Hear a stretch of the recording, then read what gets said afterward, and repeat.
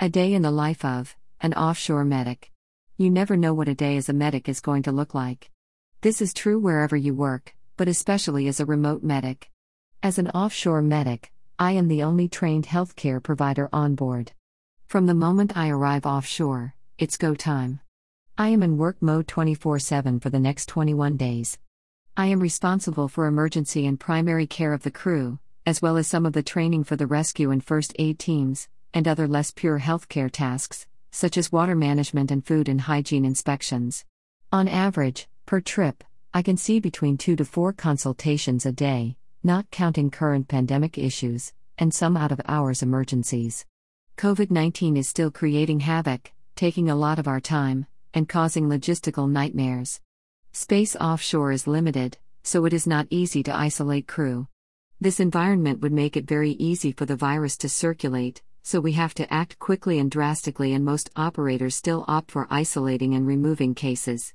I think we all have heard enough about C-19, so this is as much as I am going to talk about it. 0545, my alarm goes off and I struggle to get out of bed and get dressed while I ask myself, what am I doing here? I am not a morning person, and anyone who has worked with me would tell you as much, but I need to be out of the cabin by 0600 so the stewards can come in and clean. 0600 to 0700, my shift has not officially started yet, so I hide in the clinic and use this time to do some personal admin if the internet allows, or go out to see the sunrise. Sunrises and sunsets offshore are some of the moments I appreciate most. 0700, I am open for business. I start by doing the daily checks at the clinic, making sure there is no faulty equipment and everything is fully charged and ready, should I need it. A crew member knocks on the door and I have my first consultation of the day. Luckily, it's something I can easily solve with some over-the-counter medication. I proceed to give the pertinent advice and instructions and let them go before I complete the electronic medical records.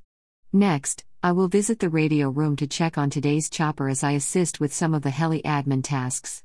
Weather looks good, both the crew at the beach and the departing crew have checked in, and the flight seems to be on time. 0930, the crew change helicopter is on the way. I take the welcome cards and T cards for the on-signers to the heli lounge, make sure all departing crew are there, and give them a pre-flight briefing before playing the safety video. 1030, crew change is complete. I change the T cards from the lifeboat stations and go back to my checks. Next, I take a water sample and analyze certain parameters to ensure the potable water is good.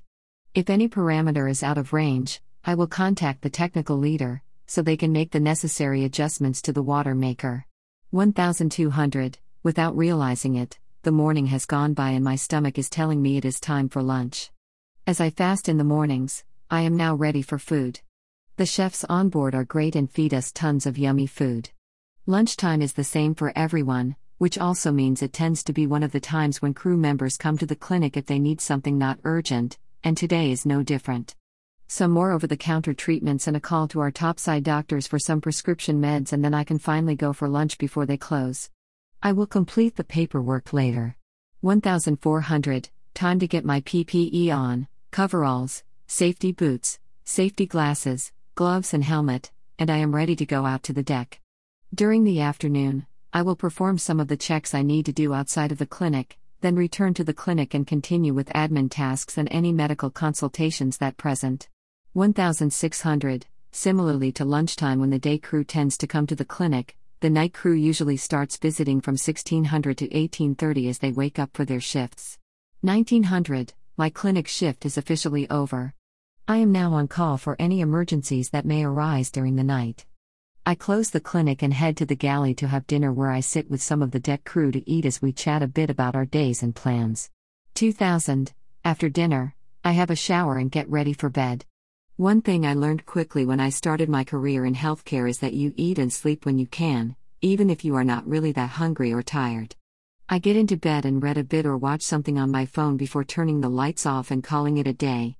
2350, the duty phone wakes me up. Usually, people don't abuse the duty phone outside of hours, so someone must not be feeling well. I ask a couple of questions and decide I need to see them in the clinic as soon as possible. I get dressed very quickly and go to the clinic, which is conveniently located in front of my cabin. The first sight of the patient brings my suspicions down a bit and, At the same time, I connect them to a monitor while I ask more questions and start taking vitals. Within a couple of minutes, I am quite confident that it is not as bad as it sounded initially. I explain this and proceed to complete a more in-depth assessment. 0100. After the assessment, I can't find anything pointing to a clear diagnosis. I call our topside doctors to discuss the case and a treatment plan. The duty doctor listens to the information I convey and it is decided that the patient needs to be evacuated. I have done all the investigations I can with the equipment available to rule out several potential diagnoses, but I can't rule them out completely and, as things are not improving, further investigations are required. I inform the radio op and the of the situation and we start organizing a medevac. The Coast Guard has been notified, and I prepare the patient for transfer, for access, any medications needed, paperwork, while we wait for the helicopter. 0330, I hand over the patient to the SAR medic, complete the electronic medical records, and the rest of the paperwork required, and call it a night.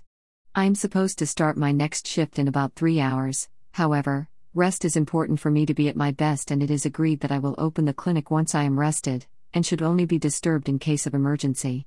Offshore life is work, eat, sleep and repeat with some exercise in between, but it's a fascinating world with some very interesting people, and I hope more women decide to join the workforce.